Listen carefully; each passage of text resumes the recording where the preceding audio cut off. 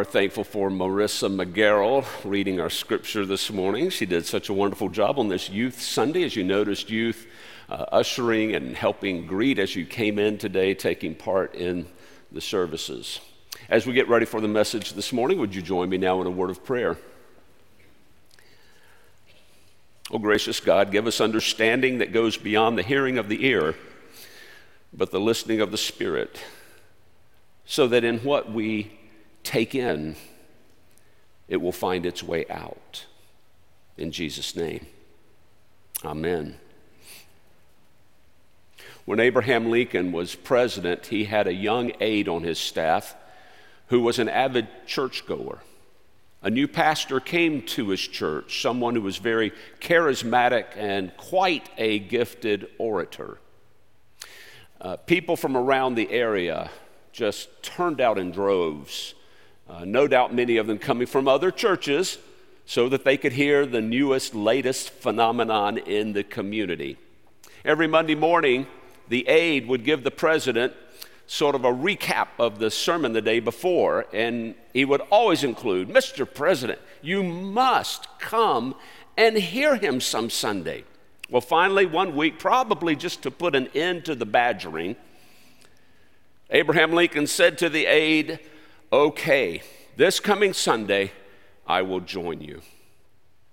Well, the pastor preached a very inspiring message. The pews were packed. The aide could not wait to get into the presidential carriage and ride back to the White House. They had just gotten underway when he said, "Well, what did you think? Were you not amazed?" And the president rather nonchalantly said, "It was fine." The young aide was a little disappointed. He said, well, surely you were impressed with his eloquence and his insight into the scripture." By this point, the president had a newspaper open. Without looking up, he said, "I suppose." Silence for some time until the aide couldn't take it anymore. He said, "Mr. President, I can't help but feel you're somehow disappointed. Do you mind my asking why?" The president lowered the paper, took off his glasses, looked at the aide and said, "Because he didn't ask me to do anything."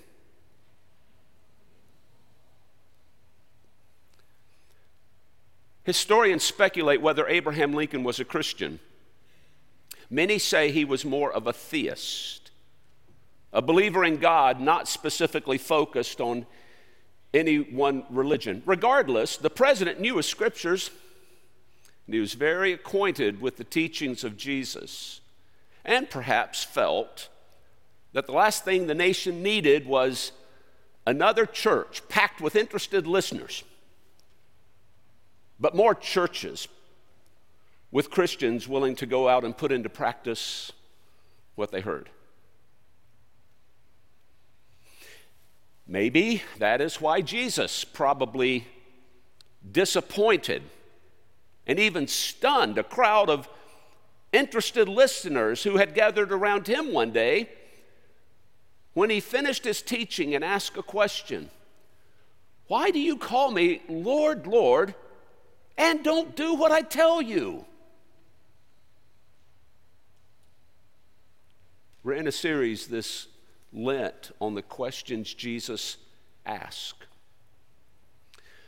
Jesus asked over 300 questions in the Gospels, and no doubt because Jesus understood, like any good teacher or leader, that the most valuable lessons in life are not the ones handed to us, the answers just given. It comes from understanding the most important lessons are already inside of us. They need to be extracted, and that's what questions do. They pull out of us what we already think or know or perhaps need to understand better. What might Jesus want to pull out of you and me with this question? Why do you call me Lord, Lord, and do not do what I tell you? Well, one thing we need to understand about the question, just like we pointed out on Ash Wednesday, this question, like we considered then when Jesus asked, "What are you looking for?" It's not a question he asked of just anyone. The question today is directed toward religious people. It's toward people who call him Lord, Lord, perhaps. People who would spend time in church, perhaps. People like you and me. And he's identifying a gap that can happen in the lives of religious people between their professed beliefs and their practiced behaviors.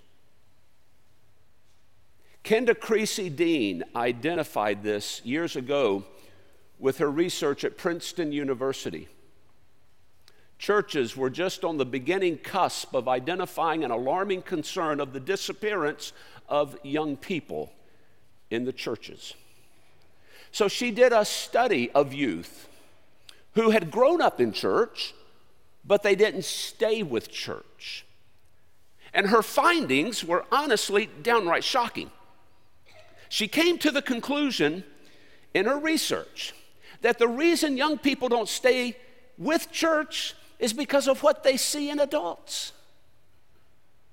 What they see in adults who are plenty religious, but with whom there's often a disconnect between the teachings we profess and day-to-day life. She said rather sharply in her book, Almost Christian, what if the blasé religiosity of most American teenagers is not the result of poor communication, but the result of excellent communication, of a watered-down gospel so devoid of God's self-giving love in Jesus Christ, so immune to the sending love of the Holy Spirit that it might not be Christianity at all. Listening alone can lead to losing our faith. So Jesus is not calling us to be religious with this question. That seems very clear. But he is calling us to live out something, to live out his way of life. And what is that way? Again, this question comes at the end of Luke's version of the Sermon on the Mount. You read the Sermon on the Mount in the Gospel of Matthew. In Luke, many of these similar teachings are shared by Jesus, but it's not up on a mountain. It's in a flat area, so it's nicknamed the Sermon on the Plain. Let me recap some of the teachings of Jesus in the Sermon on the Plain. Love your enemy. Do good to those who hate you. Pray for those who mistreat you. Give to everyone who asks of you. Do to others as you would have them do unto you. Do not judge. Forgive. Give to the poor. Do justice. Do not defraud anyone. Do not hate. Do the things that make for peace. I mean, clearly these these teachings, this way of living of Jesus is not an easy way. It's a challenging way. It's a way that if we took it seriously, can lead to some serious discomfort. Let me give an example from Indiana judicial history. Back in 1977, there was a guy named Harry Palmer who lived in Elkhart, Indiana. He was a Vietnam War veteran, and like many veterans who came back from Vietnam, he was struggling to get life back on track. He was struggling to provide for his family, working numerous jobs, could not make ends meet, and he succumbed to stealing. He committed a number of burglaries. At that time, in Indiana, there was a thing called mandatory sentencing, which meant no matter what the circumstances are in the situation, a certain crime demands a certain sentence. In this case, burglary demanded a minimum of 10 up to 20 years in prison. 10 to 20 years. Now, the state legislature of Indiana saw the unfairness of mandatory sentencing and they overruled it. It did not go into effect until 18 days after Palmer's arrest. Now, while he was in prison, he became a Christian. He admitted and confessed his crimes and appeared before Judge William Bontrager for his sentencing. Now, Bontrager was also a Christian. He had grown up Amish and became a member of the Church of the Brethren, both faith traditions highly committed to living the biblical mandate of being peacemakers. Bontrager had become interested in what was called restorative justice. Restorative justice focuses on rehabilitation of offenders through reconciliation with victims and the community at large. Now, during this time that Palmer became a Christian, Bontrager also had a very powerful spiritual experience in which he became dedicated to living out the values of Jesus. So he's about to issue sentence on this case. He realizes Palmer has no history of previous offense.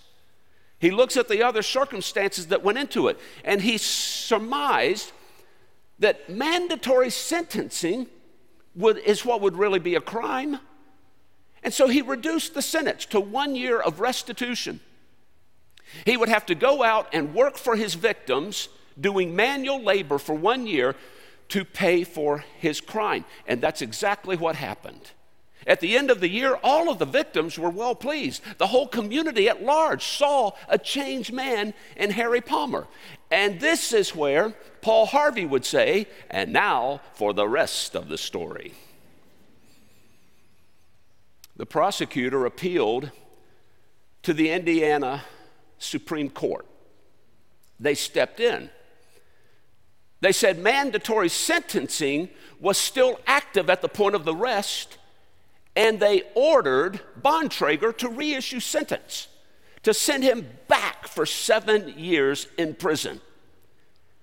Bontrager refused to do it. He said mandatory sentences destroy the application of individual justice. Christ cared for the individual, so must we. The Supreme Court of Indiana found Bontrager, the judge, in contempt. They fined him and sentenced him to jail. So he resigned his judgeship. That meant he lost his job. Therefore, he did not have to go to jail. But as he said about the whole affair, it just wasn't right. I couldn't obey the court and serve my God. They were in conflict. I had to take my stand. When I think about that story, I think about a line from G.K. Chesterton, who said, "The Christian ideal has not been tried and found wanting. It's been found difficult and left untried." To put these words and teachings of Jesus into practice, let's be honest, it is downright hard. It is difficult. But Jesus isn't calling us to a comfortable life. He is calling us to a compelling life. And maybe that's why Jesus used the analogy of living out his teachings as being like building a house. That the person who puts the teachings of Jesus into action, who does them, is like the person who built a house but wanted that house to stand strong, wanted it to last, built a great foundation for it so that when the floods came, the house held firm, unlike other builders where they skimp on the cost and the sacrifice and the hard work. They don't build the foundation, and the floods come and they wash the house away. This would have been a sight often seen in Israel when the spring floods came. You would know who had taken the time to build their house well and who didn't. But I got to admit, I don't really like this question. That's why I did it at the beginning of Lent on the first Sunday. I don't like it. I've given my best shot to you on why it needs to be preached, but doesn't mean I gotta like it. It feels judgy. It feels preachy. I mean, are you feeling like, okay, this is one of those Sundays we gotta suck it up because Rob's gonna give it to us. We're not living out the teaching. It's like the finger comes up out of the page and points. I have a friend who says, my first wife pointed her finger at me all the time. And Rob, when you point a finger from the pulpit, I can't hear what you say anymore. None of us like having a finger pointed at us. So I worked hard on this. I read numerous articles, dozens and dozens of sermons on this passage. And everybody points a finger. Preachers new and old say, oh, that's the trouble with the church today. Christians don't live out their faith. They want comfortable Christianity. They don't get out there in the world. That's the reason the world's going to hell in a handbasket. Over and over. But I did find one sermon helpful. It's by Wallace Hamilton. He was a Methodist preacher in Florida back in the middle part of the 20th century. He gave this idea that put a whole new spin on this question from Jesus. He said, I'm really glad that Jesus refers to the two builders as wise and foolish. He didn't call them good and bad. He said, that's what we tend to do in religion. In religion, we tend to point fingers. We categorize people as good or bad, right, wrong, righteous, unrighteous. But Jesus doesn't do that with this parable. He said it's about being wise and foolish.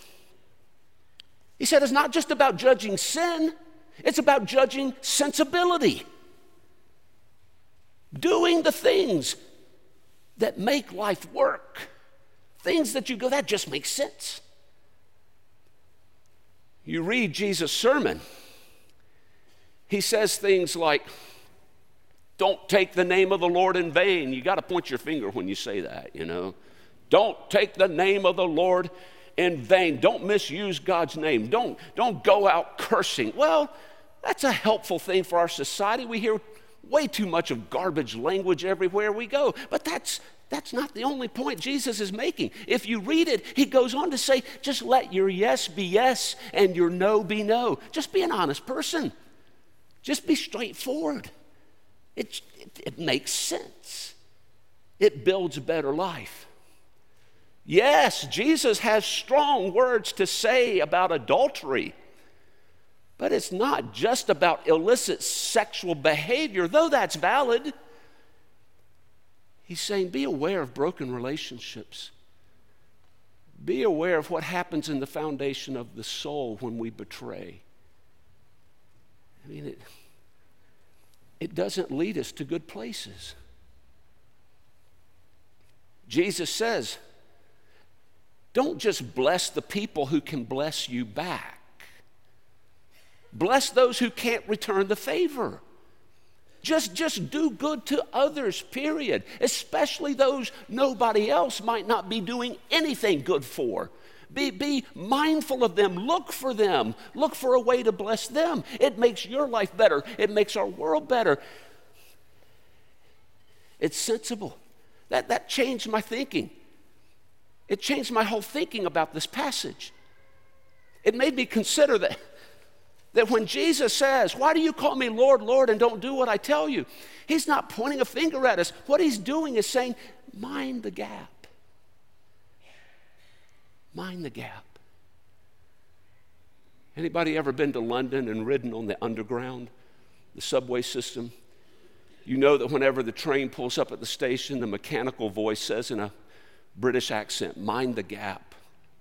It means the train exit, when the doors open, there's a little gap between the platform. You tend to walk out looking up, but if you're not careful, it's easy to trip and you'll fall down, and especially at crowded times. That could be an ugly scene. Mind the gap. Jesus is reminding us we all have gaps, every one of us.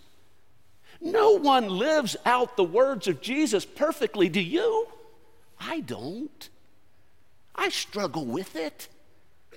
I need to be reminded. Rob, mind the gap.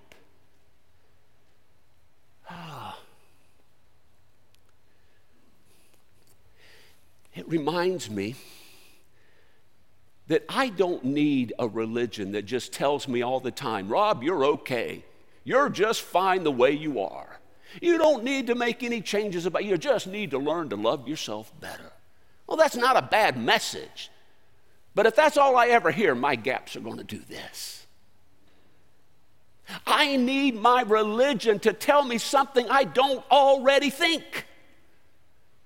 I need my religion to say, when it comes to living out Jesus in our world today, it might mean that the way you think about some issues is not the way Jesus would think.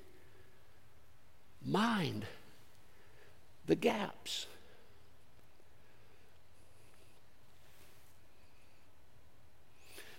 So before we go,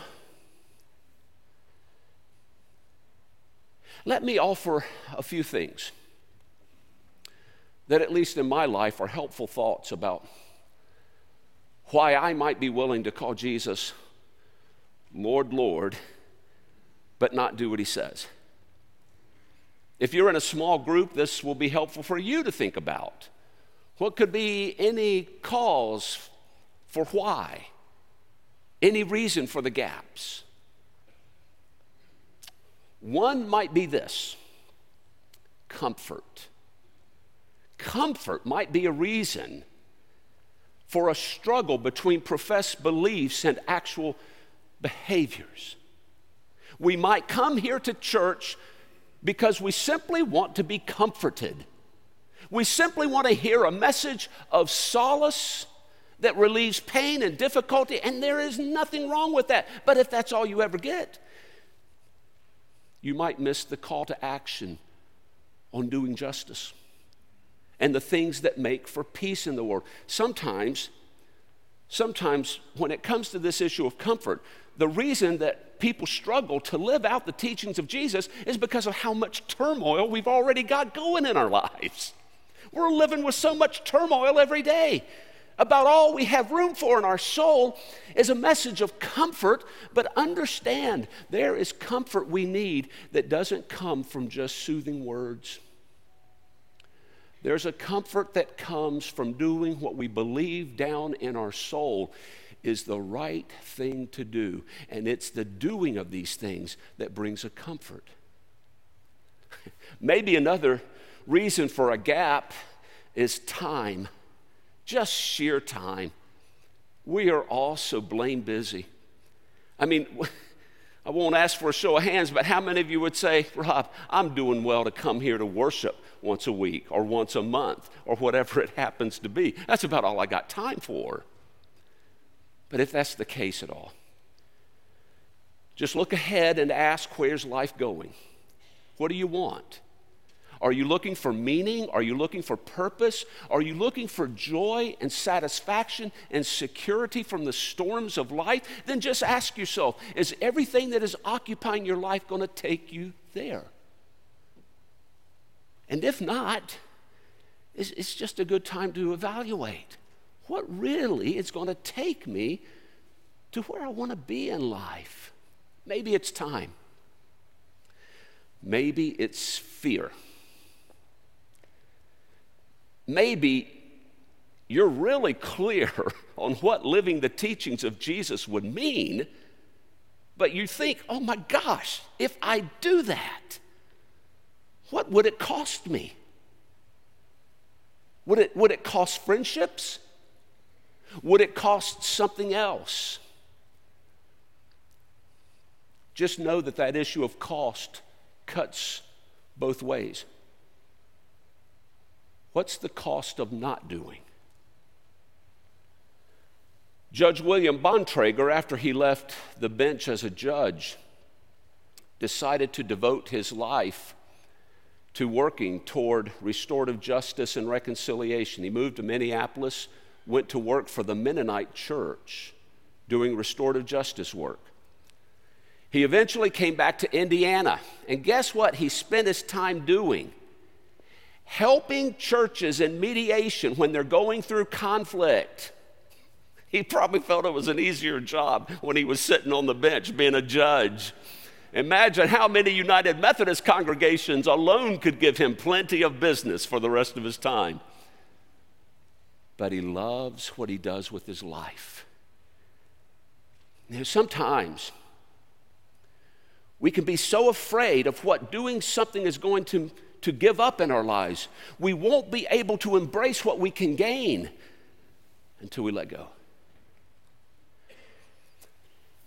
Maybe another reason is just simply inattention. We just haven't given that kind of attention to our faith before. Faith is important to us, but not necessarily more so than anything else, than work or recreation or other boards and agencies we're a part of. And maybe it's just a time to ask, how important is my faith to me? And if it is, what does it look like if I really live this way of life? Maybe it's something else altogether. Maybe none of these are it for you, but you would think about it and say, oh, no, I know there's something else that can cause gaps in my life. We started Ash Wednesday thinking about Jesus' question, what are you looking for? That's the question behind all of our questions this Lent. Many times people say, I'm looking for greater peace. I'm looking for greater happiness. I'm looking for greater joy. Well, one of the ways we might discover what we're looking for is when we examine if there is any gap in what we believe and in what we do. Because when we focus on saying yes to Christ, the answer will change regularly.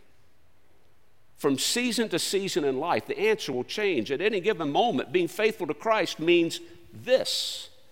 And in another time, it means this. But when we say yes, we learn the power of obedience to bring us the joy that we're looking for. 2 Sundays ago, we celebrated the life of one of our members, Steve Claffey, who sang in the choir, active in our music ministry, active in so many ways in the church. For much of Steve's life, he would say yes to serving Christ in different capacities. Well, some years ago, his wife Linda helped with another group in the church under the direction from Reverend Jamelin Williamson here at the church to start the food pantry. Steve was still working as a lawyer, very busy, but he was a cheerleader for the food pantry from the sidelines. Then he retired, and he started playing a lot more golf. I remember playing golf with Steve after he'd been retired about 6 months, and I just thought, I can't play with him anymore. I mean, it's just embarrassing. He's gotten way too good. And I remember playing golf with him with two distinct thoughts that day. One was, he is really a good golfer now. And number two, that it's not all that satisfying. I mean, he was enjoying the time out there, but I couldn't say that I just felt like he was an over-the-top golf enthusiast who wanted to spend the rest of his days playing golf. And then he accepted a yes to be on the food pantry board. And when the position opened up, he said yes to be the director. And people who know Steve Claffey know that there was no job he was unwilling to do at the food pantry. He would do any job, whatever it took. Worked perhaps as hard at the food pantry as he did as a lawyer, except he got his clothes a lot dirtier. He knew the clients. He would get to know their families and their situations. He would know some of the backstories when they came to receive food. And Linda Claffey, his wife, said, I never saw Steve smile as big as he did. That's when he was serving at the food pantry. Was it easy? Was it simple? I'm sure Steve would laugh and say, are you kidding? But he loved every minute of it. Steve is not with us now. That means there's a vacancy open. There's always a vacancy open somewhere in advancing the cause of Christ. What's your answer when it comes to saying yes to Jesus and doing what he says? Let what you do be the amen to this sermon.